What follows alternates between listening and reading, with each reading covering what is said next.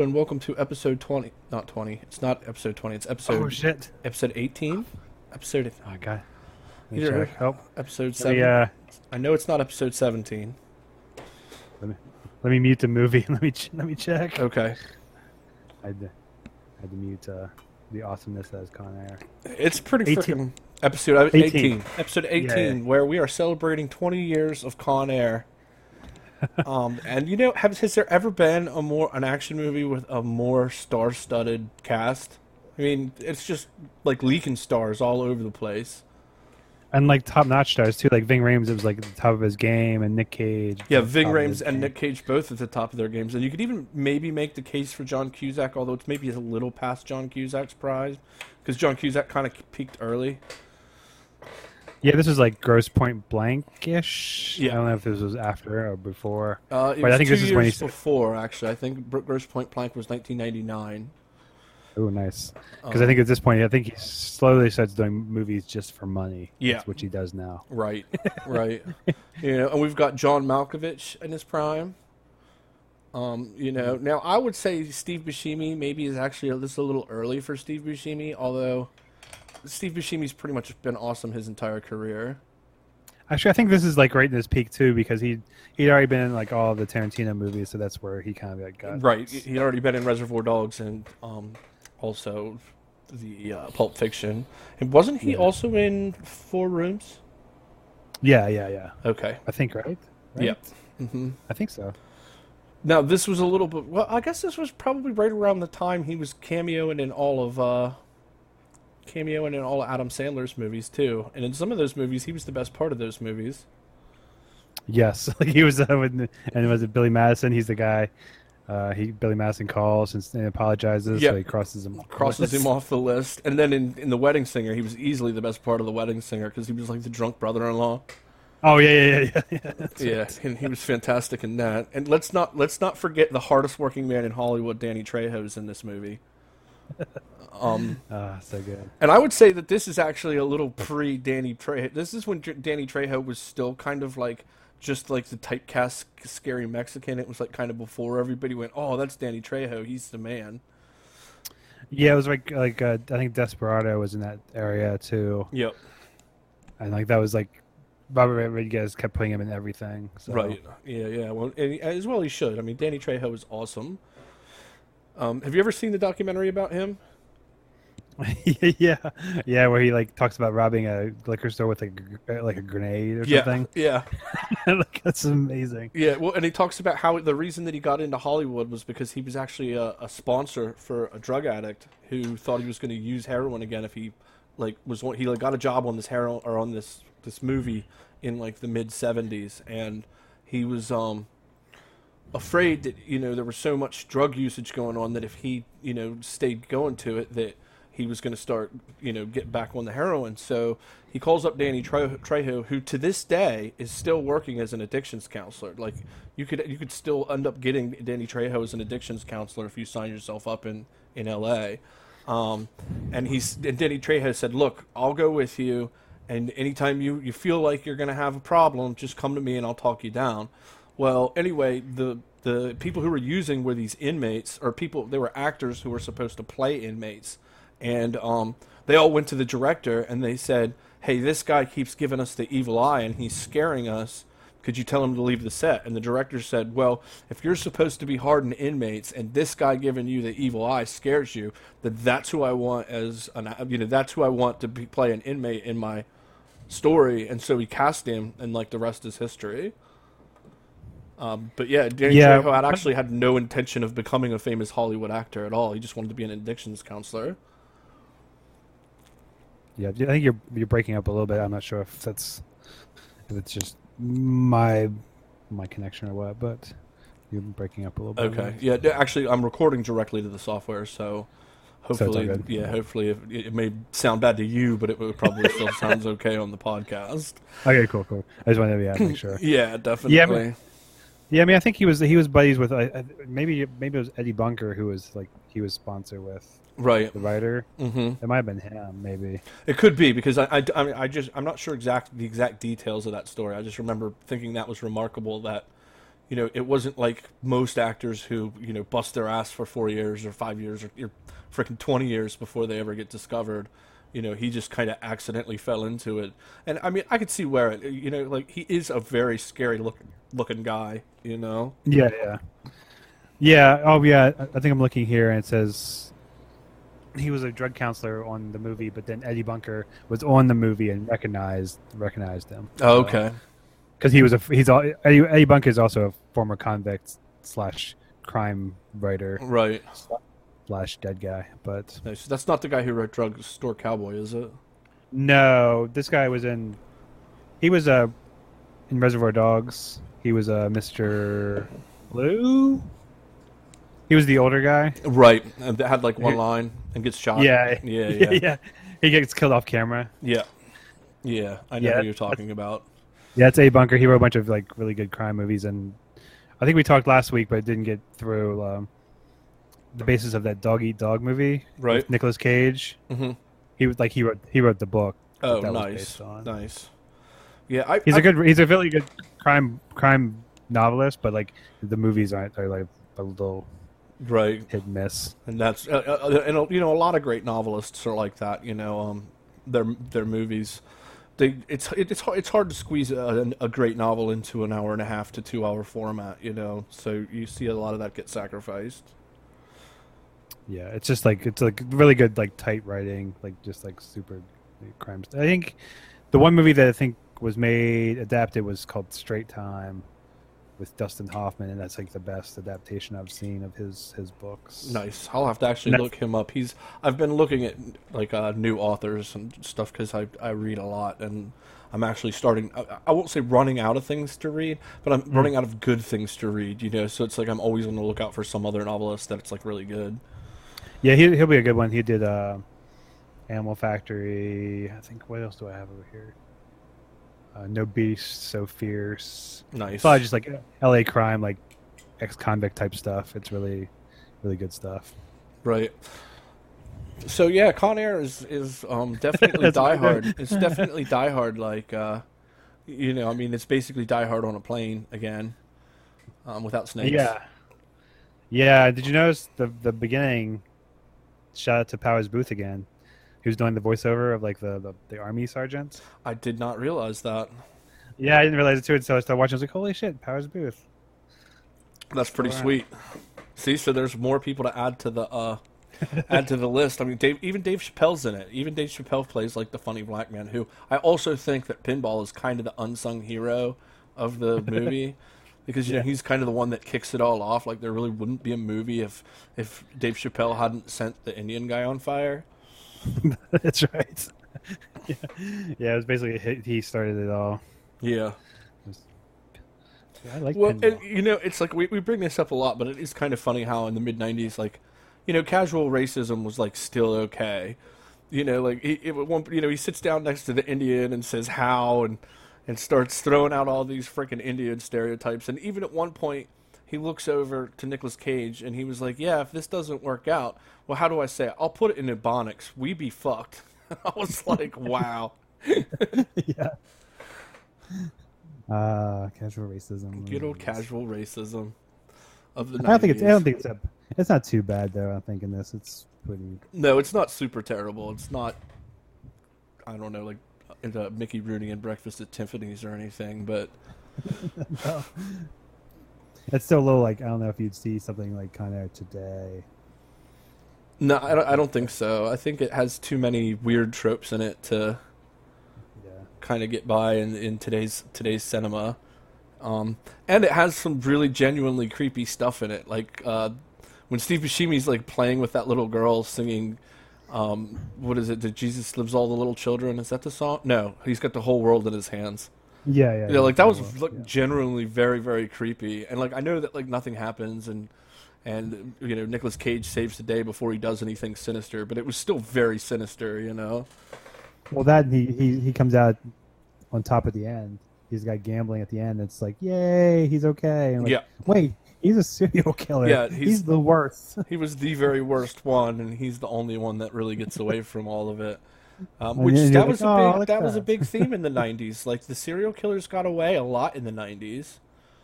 You know, I mean, look at like Hannibal Lecter gets away. Well, there's another one I'm thinking of. I want to say Seven, but Kevin Spacey's character in Seven doesn't really get away. He just wins, you know. But he still wins. With it. Yeah, but like it's not like he really gets away, but he still wins, you know. Yeah. And it's funny that is in Seven. That is so iconic that anytime, like at my workplace, like anytime I have a box of anything, like you cannot take a box into where I work without somebody going, "Oh my God, what's in the box?" Yeah, you cannot have a box because if you have a box, somebody's gonna say, "Oh my God, what is in the box?" Great. And I always think that's cool. That you know you've always accomplished what you set out for in a movie. Whenever somebody can throw a line out there like that and it's instantly recognizable, you know. Yeah, it's like transcends the movie itself. Right, right. Like people use that line anymore, and they don't even know what movie that's from. They just say it. Yeah. Like in the documentary about John Milius, they've got Robert Duvall, and he goes, yeah, you know, people to this day in 2012, like, because it was made in 2012, he's like, to this day in 2012, walk up to me and ask me if I remember the line, "I love the smell of napalm in the morning." And I'm like, God damn it, people have been reminding me of it 2 times a day for the last 35 years.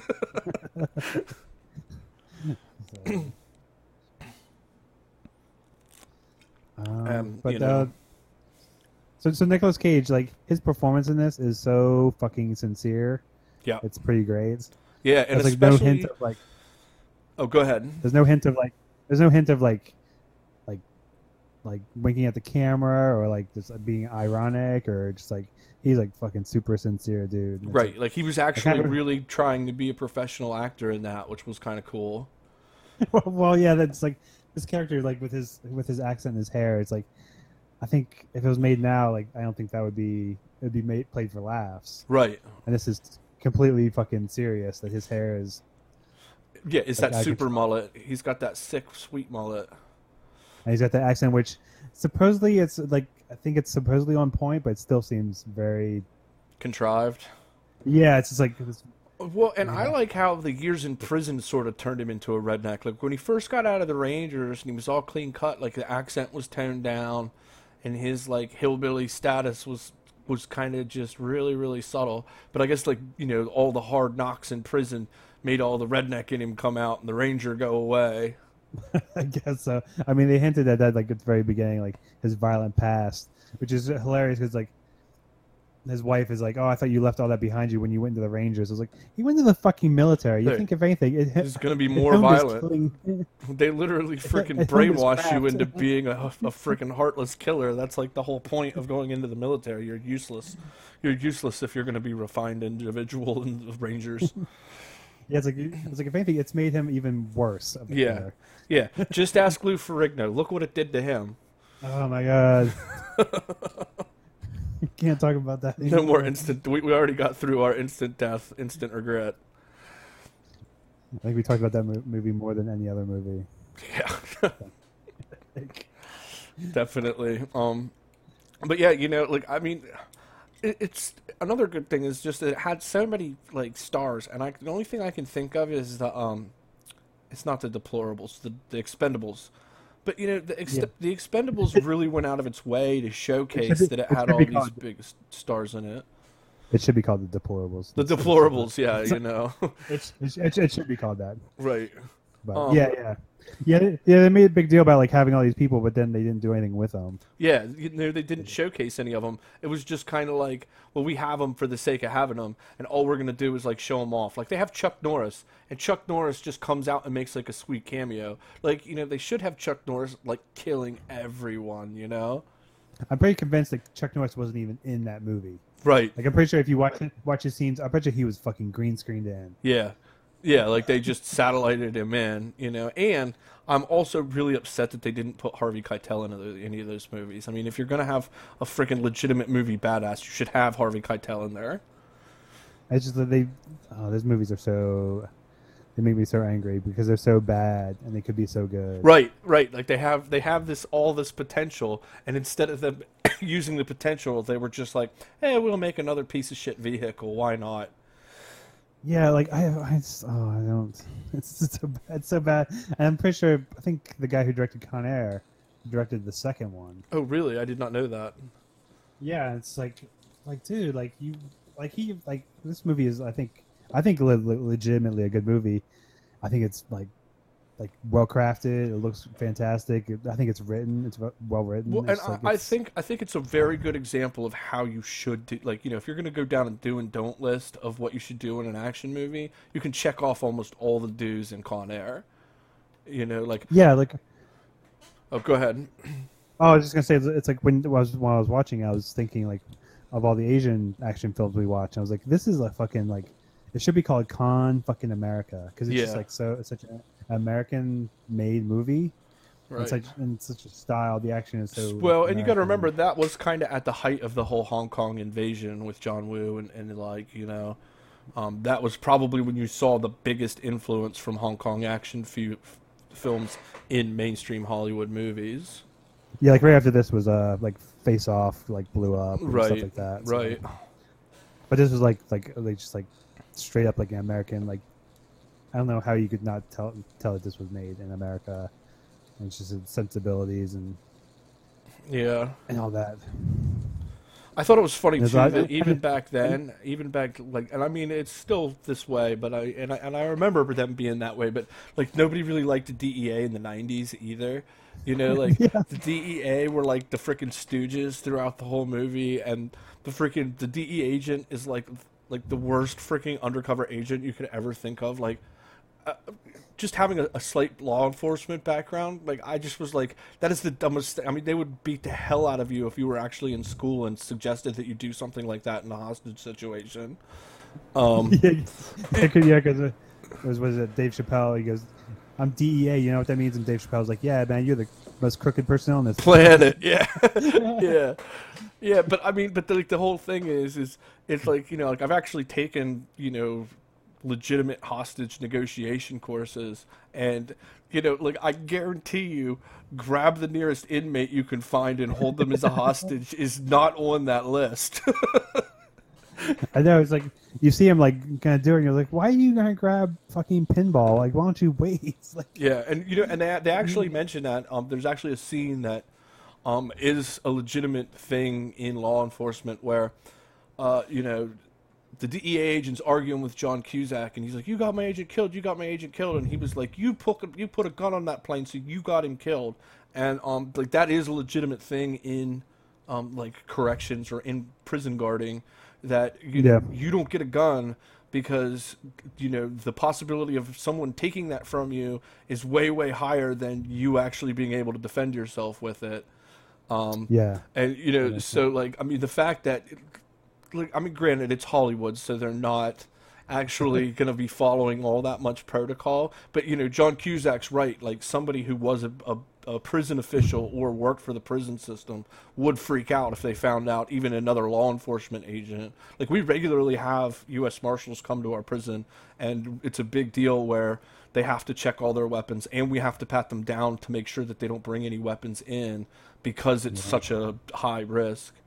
But yeah, no. Whenever I saw him grab Dave Chappelle, I was just like, wow, that goes against all of the hostage negotiation training I've ever had. And it's like so bad that I've never even heard that brought up. Like, well, why don't you just grab a hostage and then offer to trade? And it's like, no, that's not how that works.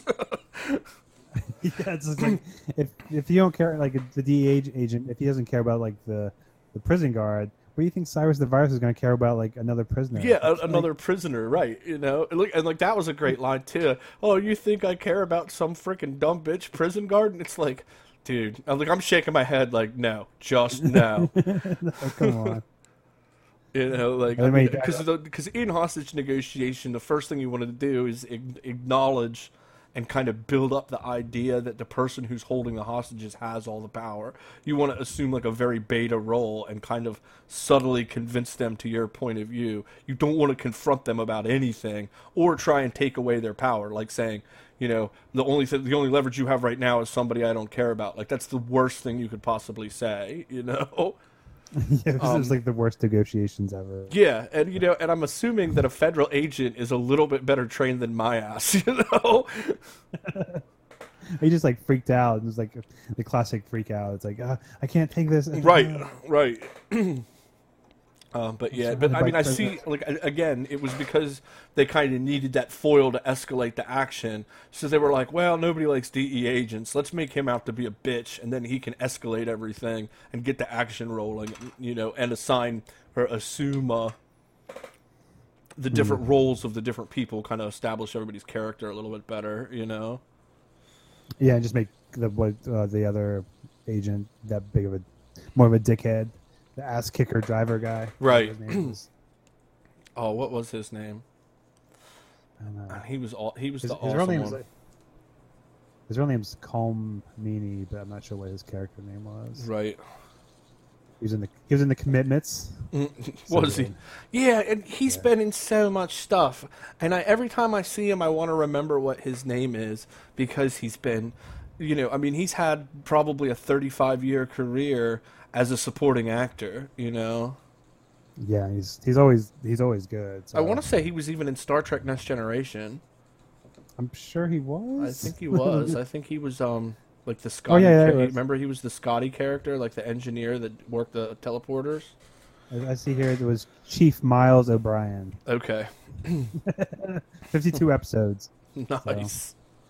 Oh, and then he was in Deep Space Nine, so there we go. There we go. Yeah, I was gonna say because I know that he's like one of those actors that you know you instantly recognize, but he's not like Nicolas Cage. Where you go, oh, that's Nicolas Cage. You're like, there's that one guy who was in that thing.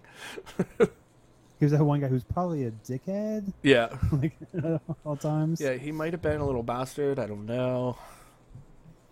But Yeah, you know, all, I think the movie remarkably holds up pretty remarkably, if only because a lot of the people in it you see went on to become much bigger stars. You know, like I mean, this is Dave Chappelle pre Half Baked, pre Chappelle Show. You know. Yeah. Speaking of which, I just turned Paul into a big Dave Chappelle fan because of his new. I said, "Oh, I really want to watch these new Dave Chappelle specials," and Paul was like, "Who's Dave Chappelle?" And I was like, "Oh my god," you know, like I was like, "Rick James, bitch," and he's like, "What?" And I was like, "I'm Rick James, bitch." He's like, "I don't get it." I was like, "All right, we got to sit and watch some TV." I haven't seen the new specials. How are they? They're very good. They're dark. They're dark for Dave Chappelle, but they're really funny. Nice. He lives in a town where I went to school in Wright State in Dayton, Ohio. He talks about that. Yep, he talks about that. Yeah, he lives in like a little town, and we were filming a student film in that town, Yellow Springs, and I think he came by. Nice. Like he was just like walking by, and I think he talked. I didn't see him, but like somebody said, "Oh, Dave Chappelle just walked by," and that's what we were doing. Nice. We were like filming on the streets or whatever, so he just fucking hangs out there. Right. Yeah. No. He talks about living in Ohio as part of an act, and it's actually pretty funny. Yeah, I would highly recommend watching. There's actually 2 specials, and they're both well worth watching. Now, I know that the internet's kind of pissed off at him because he took quite a few jokes that would not be considered politically correct right now, but they were really funny. You know, and he devotes like I mean, it's 2 hours long. He devotes a good half hour to the OJ jokes too, which is, you know, I mean, it's like pretty cool that in 2017 you're still going to go there, you know. And, well, he just had like the 4 documentaries about him in the TV show. True. So yeah, and that's true. But yeah, no, it was very funny. But you know, like you got to remember that this is before Dave Chappelle was any of that. You know, like back then, he wasn't a household name at all. You know. Yeah, but what was he in? I feel like there was something that I remember him from, though.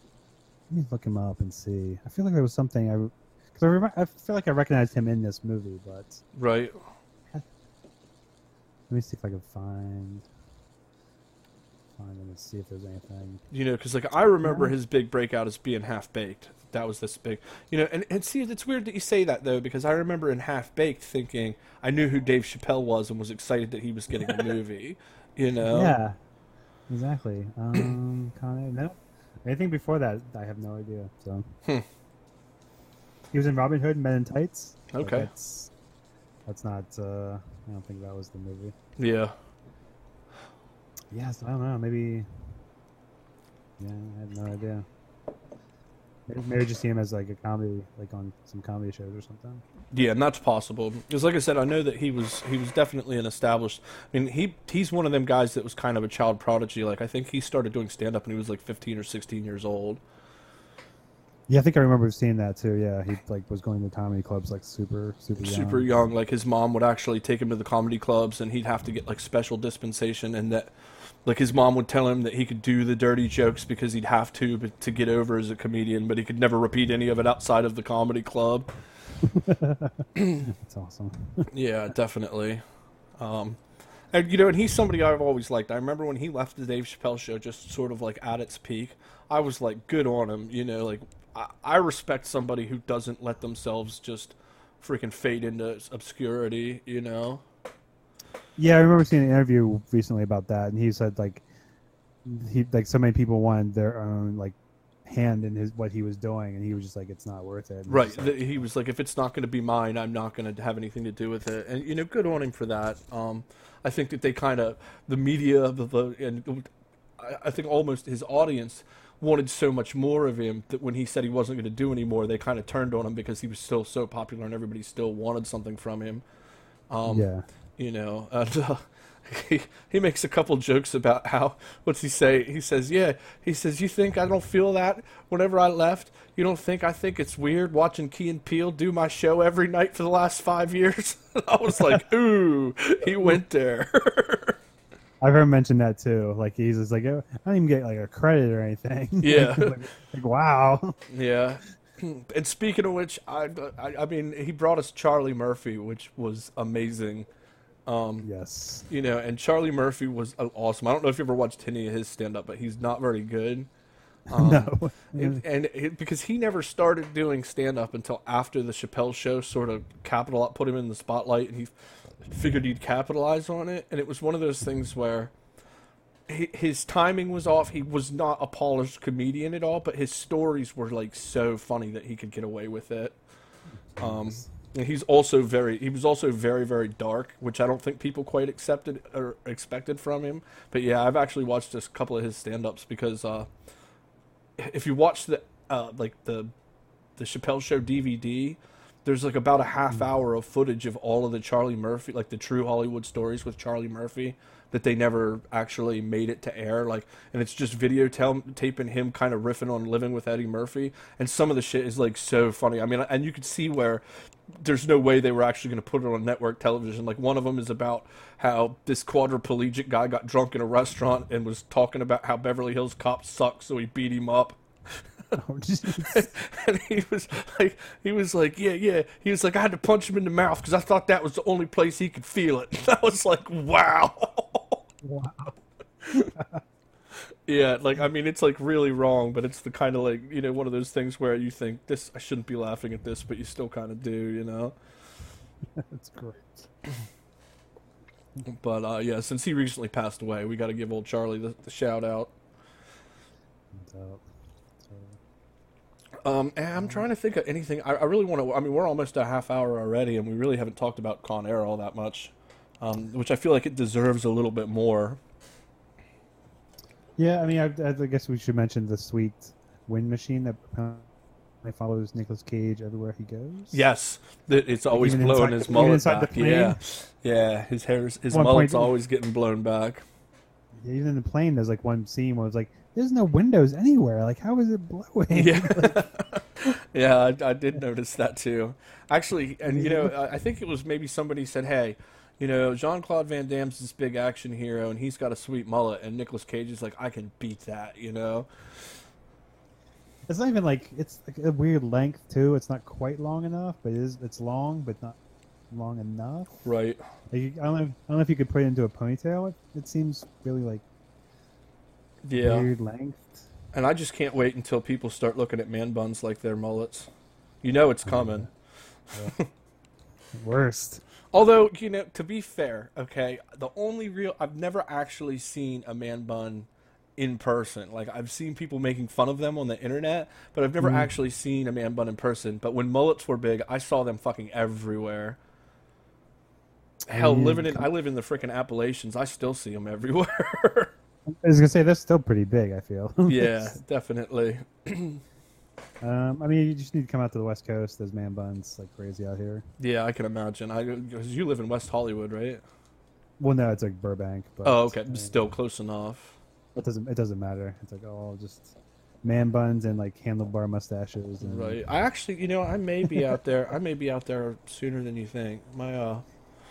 My uncle lives in Bel Air, and he's not doing so well, so I may have to go out there soon. Oh, really? Yeah. What's wrong with him?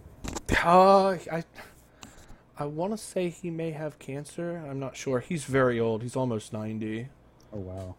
And it sucks because he's a very, very cool dude. Somebody who I kind of wish as an adult I'd spent more time with him. Like I spent a lot of time with him as a kid, but then of course he's always lived in either Canoga Park or Burbank, or not Burbank, Bel Air. I'm sure you've even heard the story. I've told it to everybody about how his house was actually in Fast Times at Ridgemont High. I'm sure I heard it. Yeah.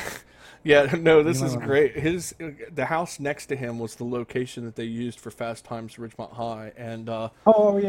People were actually offering to they were offering to like pay him money to go stand in the backyard like where his pool is because they could look over the fence and watch the nude scenes with Phoebe Cates. That's right. I think we talked about it earlier. Too. Yeah, and I was going to say I'm sure it's one of those like family stories that we always tell because it was kind of a big deal, Also, Willis was arrested in front of his house. That's right. What's that guy? Todd Daniels or no? Todd Bridges? Todd Bridges. Yeah. Todd Bridges, yeah. Was arrested in front of his house one time. And he was also very close friends with John Ritter, which is kind of cool. Because of the movie, the movie Real Men was briefly filmed in his neighborhood, and they had like a kind of a sorry for the inconvenience party. Oh, really? About after because they closed his whole street down to shoot the Real Men, and he said that that him and John Ritter hit it off so well that they stayed friends for the rest of John Ritter's life, and like when their families went to dinner together and everything. Oh, nice. I remember watching Real Men on HBO like over and over again. Oh man, it's a fantastic movie. We're gonna have to do a podcast on that sometime because it's kind of an action movie, and I feel like it's one of those movies that is totally underrated, but I could be wrong because I watched it only when it was famous and thought it was great. Like I watched it in the theaters and then I watched it for like a year over and over again right after it came out and thought like this is the funniest movie like ever made. And I wonder if that still stands up as I'm watching that as an adult. I know. I'm afraid because it's Jim Belushi. Right. And he like when you're a kid, like you find him hilarious, but then when you grow up, you're kind of like, oh, yeah, he's definitely no John, that's for sure. Like, I don't think he's as funny as we think. Well, and you know my friend Shifty. She's actually I guess been on the podcast once or twice. She's actually met him because she's a bartender in Baltimore, and he's actually come into her bar more than once, and she says he's like the creepiest individual ever. Like he'll come in and be like, "Hey, you're kind of cute. I'm Jim Belushi. Like, why don't we screw?" And she's like, "Yeah, go away." Yeah, she says that he just like routinely freaking comes into a place and hits on every girl in there, and then they like is getting rejected because he's so like not trying to have any game at all. He's just trying to be like, "Hey, I'm Jim Belushi," which means I'm a fat old bastard with marginal talent. Like it's not like he came in and said like, "Hey, I'm John Belushi," who could probably get away with that. You know what I mean? Yeah, it's like even when he was like a big, like kind of like quote unquote like kind of like big, he still was like a gross dude. Right, right.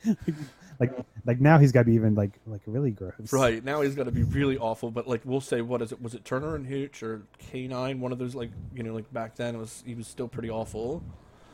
I'd be interested. We're gonna have to. I'll have to see if we can't break that out. We might have to do an episode of that because it's like it was one of my favorite things. And and sometimes I'm pleasantly surprised. Like the movie Time Bandits was one of my favorite movies as a 5-year-old kid. And then I think me and you actually watched it as adults, and I was like, "Holy shit, this movie is like seriously, seriously brilliant." And it's funny for a whole different reason than I thought as a kid. Yeah, when you think about watching Time Bands as a fucking kid, you're just like, holy fucking shit! Like that's Right. a messed up. Like towards the end, you're just like, I don't know what's happening. Like he's blowing up, like his like henchmen, and like Right. the one little guy is like turned into a pig, and you're just like, what is like? Yeah. But then when I watched this over and over again as a kid. right, like I watched it so many times as a kid, but like as a kid I loved it because it had funny little guys doing like slapstick stuff, and it's like the classic childhood dream. He gets to go on this huge fantastic adventure and be the hero, and but then as an adult I was like, wow, this is brilliant satire. Like like Terry Gilliam systematically makes fun of everyone in that. Because didn't the kid's parents blow up at the end? Oh yeah.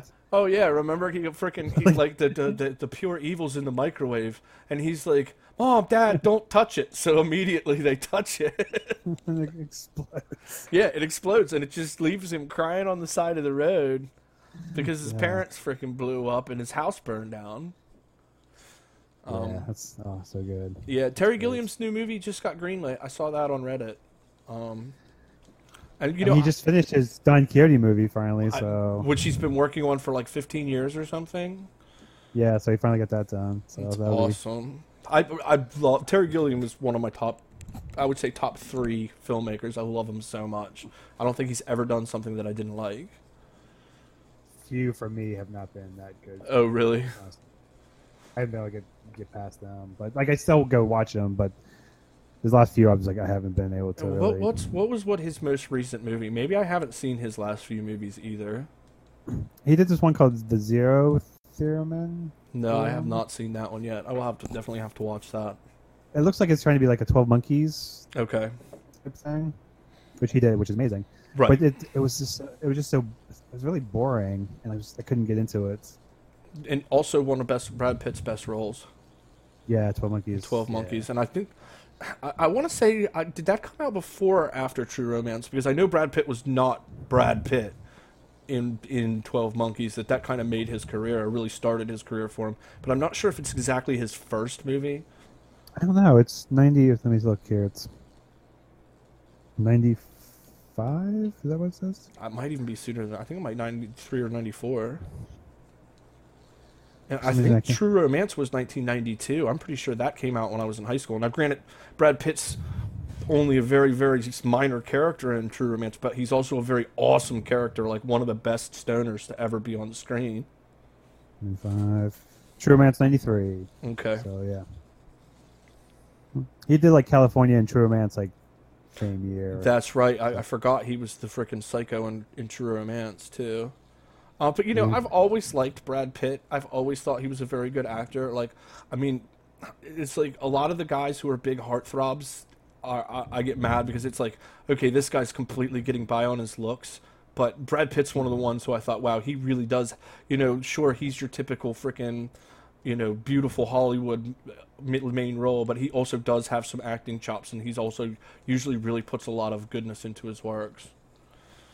Yeah, I usually don't have a problem with Brad Pitt, but for the most part, like some of the movies, yeah, whatever. Right. But like Moneyball, he's fantastic. Tree of Life, he's fantastic. Nice. So. You'll be proud of me. I actually introduced a whole new generation of kids to Snatch about a week ago. I was at my friend's house, and his son and daughter we were just sitting around waiting for him to get home, and I was like, well, I have a couple movies if you want to watch them. And one of them was Snatch, and they were like, oh, what's that? And I'm like, well, do you like Jason Statham? And they were like, yeah, we love Jason Statham. I was like, okay, well, don't get the wrong idea, because this is not your typical Jason Statham movie. I said, but this is when he was really young and kind of breaking into it.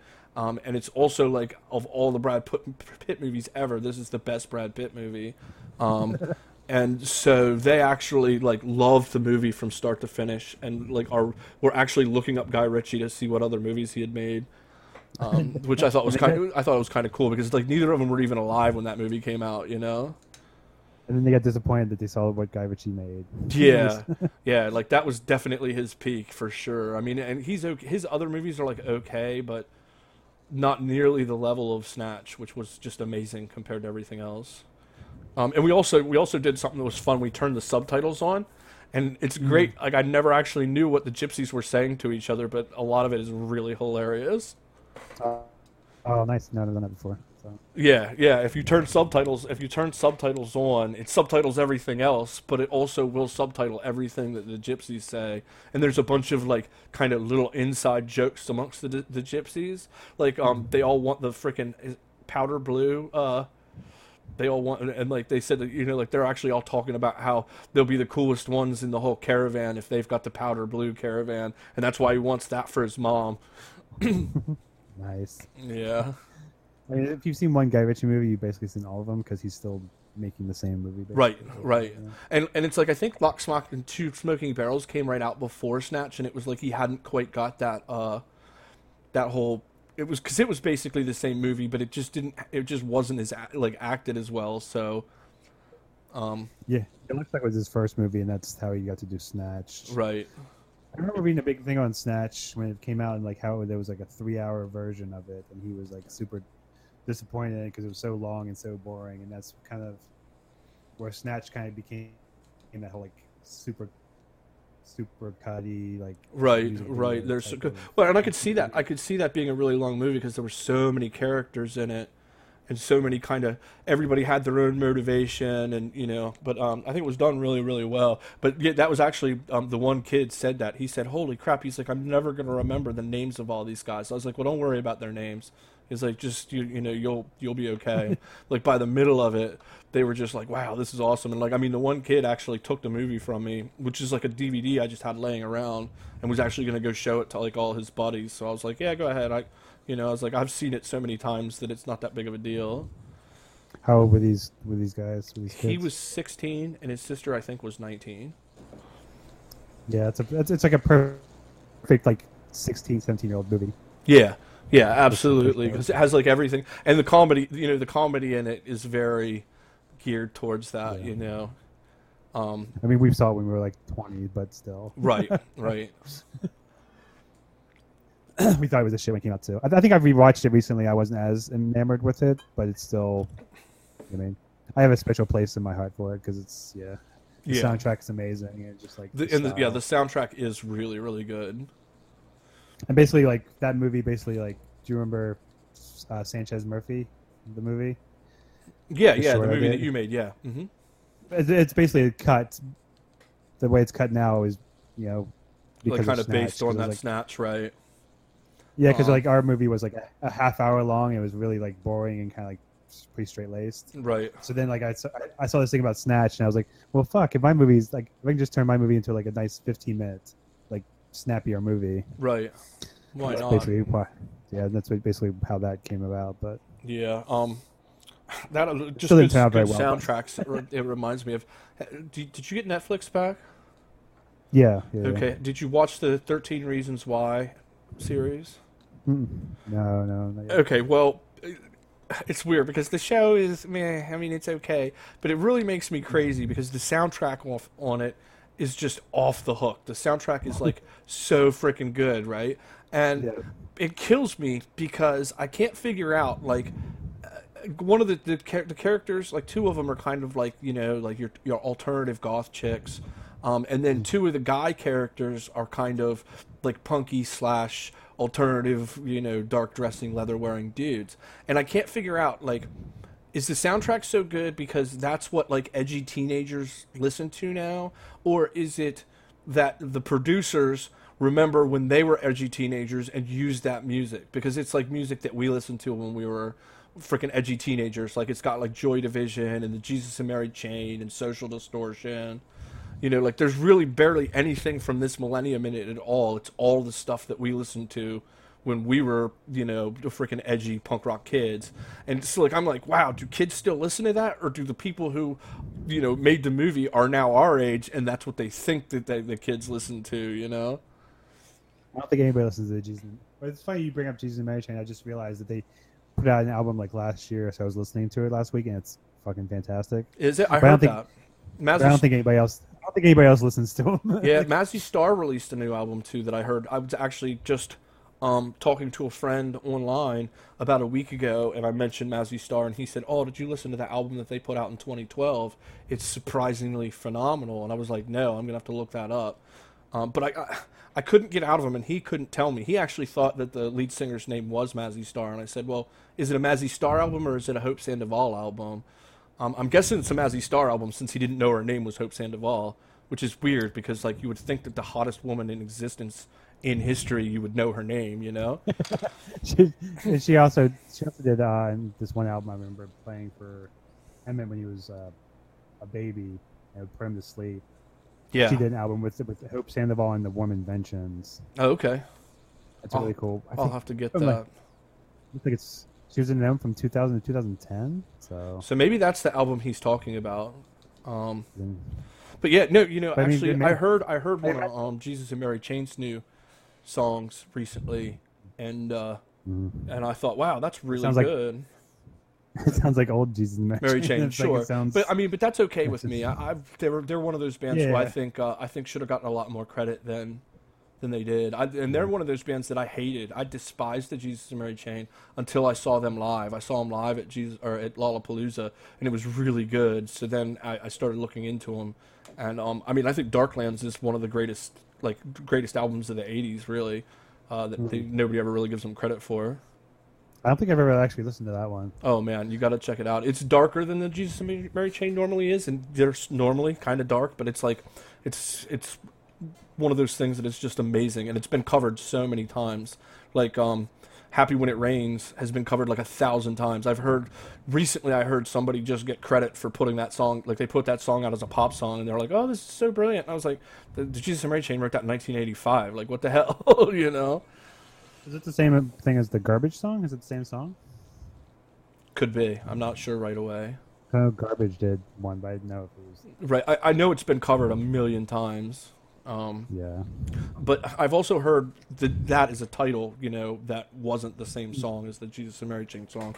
But yeah, no, I'm sure you can probably find a used CD somewhere for next to nothing, and it's definitely worth it. Okay, yeah. I started listening with Automatic. Yeah, and see, same here, and that was kind of when we were like sophomores in high school, and they were kind of big. They were sort of, and Darklands is actually one of their earliest albums. It's not their first album, which was Psycho Candy, but it's like right after that, and like it's one of those things that I don't think they got any acclaim for it at all when it came out, but it's really, really stood the test of time, Yeah, when I started listening to the new stuff, I was like, oh man, I miss these guys. I want to go see them, but I'm sure they're just as old as everybody else. It's like, I don't know if I want to see that either. Right. Well, they're touring because they released that album. They're definitely touring, so it might be cool to go see them now. I have to confess, I've been listening to. I got Sirius as part of my new car deal, and they have a channel called First Wave, and it's all kind of like pre-alternative. It's all alternative music from before it was called alternative music, from like back when it was called college or progressive music. Yeah. And it's just fantastic. Like all of their channels, it's like I like a little bit of it. Like they have 3 different styles of punk channels, and all of them, it's like I like some of their stuff, and they have 3 different types of probably 5 different metal ones, and like all of their other ones. Like, I like 1 out of the 4 of their songs, but this, like, for whatever reason, this one always is playing good stuff. Like, it's got the Ramones, Jesus and Mary Chain, like, Sisters of Mercy, and frickin' Susie and the Banshees. It's, like, always, like, at the very least, I like 4 out of the 5 songs, Nice. So, yeah, I've been listening. Oh, go ahead. Have you seen The Guest? The Guest. I feel like I have. What movie? Who's in that? Last year? Dan Stevens, he's from Downton Abbey, but it's like this. It came out in 2014. Okay. But the soundtrack has like Sisters of Mercy on it. Nice. Love and Rockets. A bunch of other like those types of bands I've never heard of, but right. Now, did you ever spend any time listening to Echo and the Bunnymen? I never listened to them back then, but recently I've really gotten into them because it's like Radiohead 12 years before Radiohead existed. It's really good.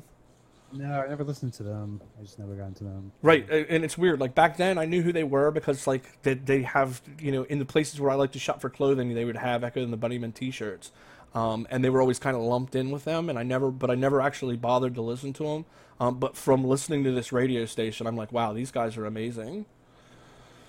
Yeah, I think I thought it was a little more like too goth for my taste. And it's definitely on the goth side of things. But like, I mean, it's weird now that I'm older and I'm not really worried about what people think of me based on, you know, like my identity's not based on what kind of music I listen to. I've really opened up and listened to a lot more music, you know. Yeah. Now I don't give a shit. So yeah, right. It's just a band that I looked past. I never got into, but yeah. So I'm gonna say now that we're almost at an hour and we're just ranting about music, we should probably wrap this up. And I guess we'll do. My Zoo Warriors is coming in the mail. It should be here tomorrow. Okay. It's the 1983 one. So I should have that watched for next week. And I have both, so I'll watch both just to make sure. Okay, cool. And you know, Big Trouble in Little China. Yeah, the bottom line is that happy birthday to Con Air, and we're glad that it was made. And I feel like if you are a student of action films, that this has got to be on your list because it really does do everything right. Although it may not have done it as well as some of the other ones, it's a very good illustrations of like the formula that you could be using. Yeah, and it's a Bruckheimer movie, and I think he gets a lot of shit, but I think it's a really good Bruckheimer movie. I think I don't edit so crazy that you can't follow what's going on like later movies and stuff like that. I think it's a really solid movie. Right. Well, and you know, this also goes to show off our tastes have matured some, because probably around 1997 we'd have probably shit on Con Air because it wasn't as innovative, you know, because it was so mainstream. Like, I mean, I remember what we were like in 97, and if it wasn't like super indie guerrilla filmed, we were probably going to say it sucked and it was just a Nicolas Cage vehicle.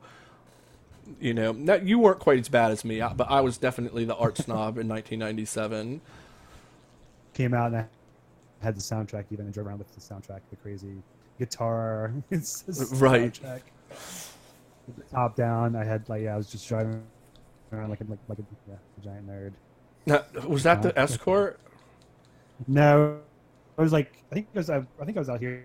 I think I moved out. To okay. Because Leslie had her like piece of shit convertible, but we drive home, Maryland, and we'd be blasting that soundtrack. Nice. Top down. But I'd just like to tell the audience that if you've listened this far, I want to throw a little story about Trevor out. We had this Escort that was a piece of shit, and we used to like love crashing into stuff with it. Like nothing serious, like you know, road cones and whatnot. I mean, granted, we were maybe 16 years old, so you do dumb stuff like that. But then one time we decided we were going to hit this turn, and we were going like way too fast, and he drove all the way up over to the turn into this guy's driveway, and we all thought we were going to die, but we didn't. So thank God for that. Yeah, because I think it was up on a hill. Yep. And I think we ended down the hill. Yep. Okay. Up and down the hill, and then back onto the road, like over through this driveway, and we were like, "Holy shit, are we all okay?" Yes, and we were like, "Okay," and the car was okay and everything, which that was one of those things where we must have had 9 lives because that was. I mean, now granted, it taught us not to do stupid shit like that anymore, to be fair, so... It's much safer now. Yeah, definitely. It was time to go home after that. So. Yep. So, all right, I'm going to go ahead and cut this off. We are at 52 minutes, which is pretty awesome. And we will be back next week with Zoo Warriors, and thanks for listening.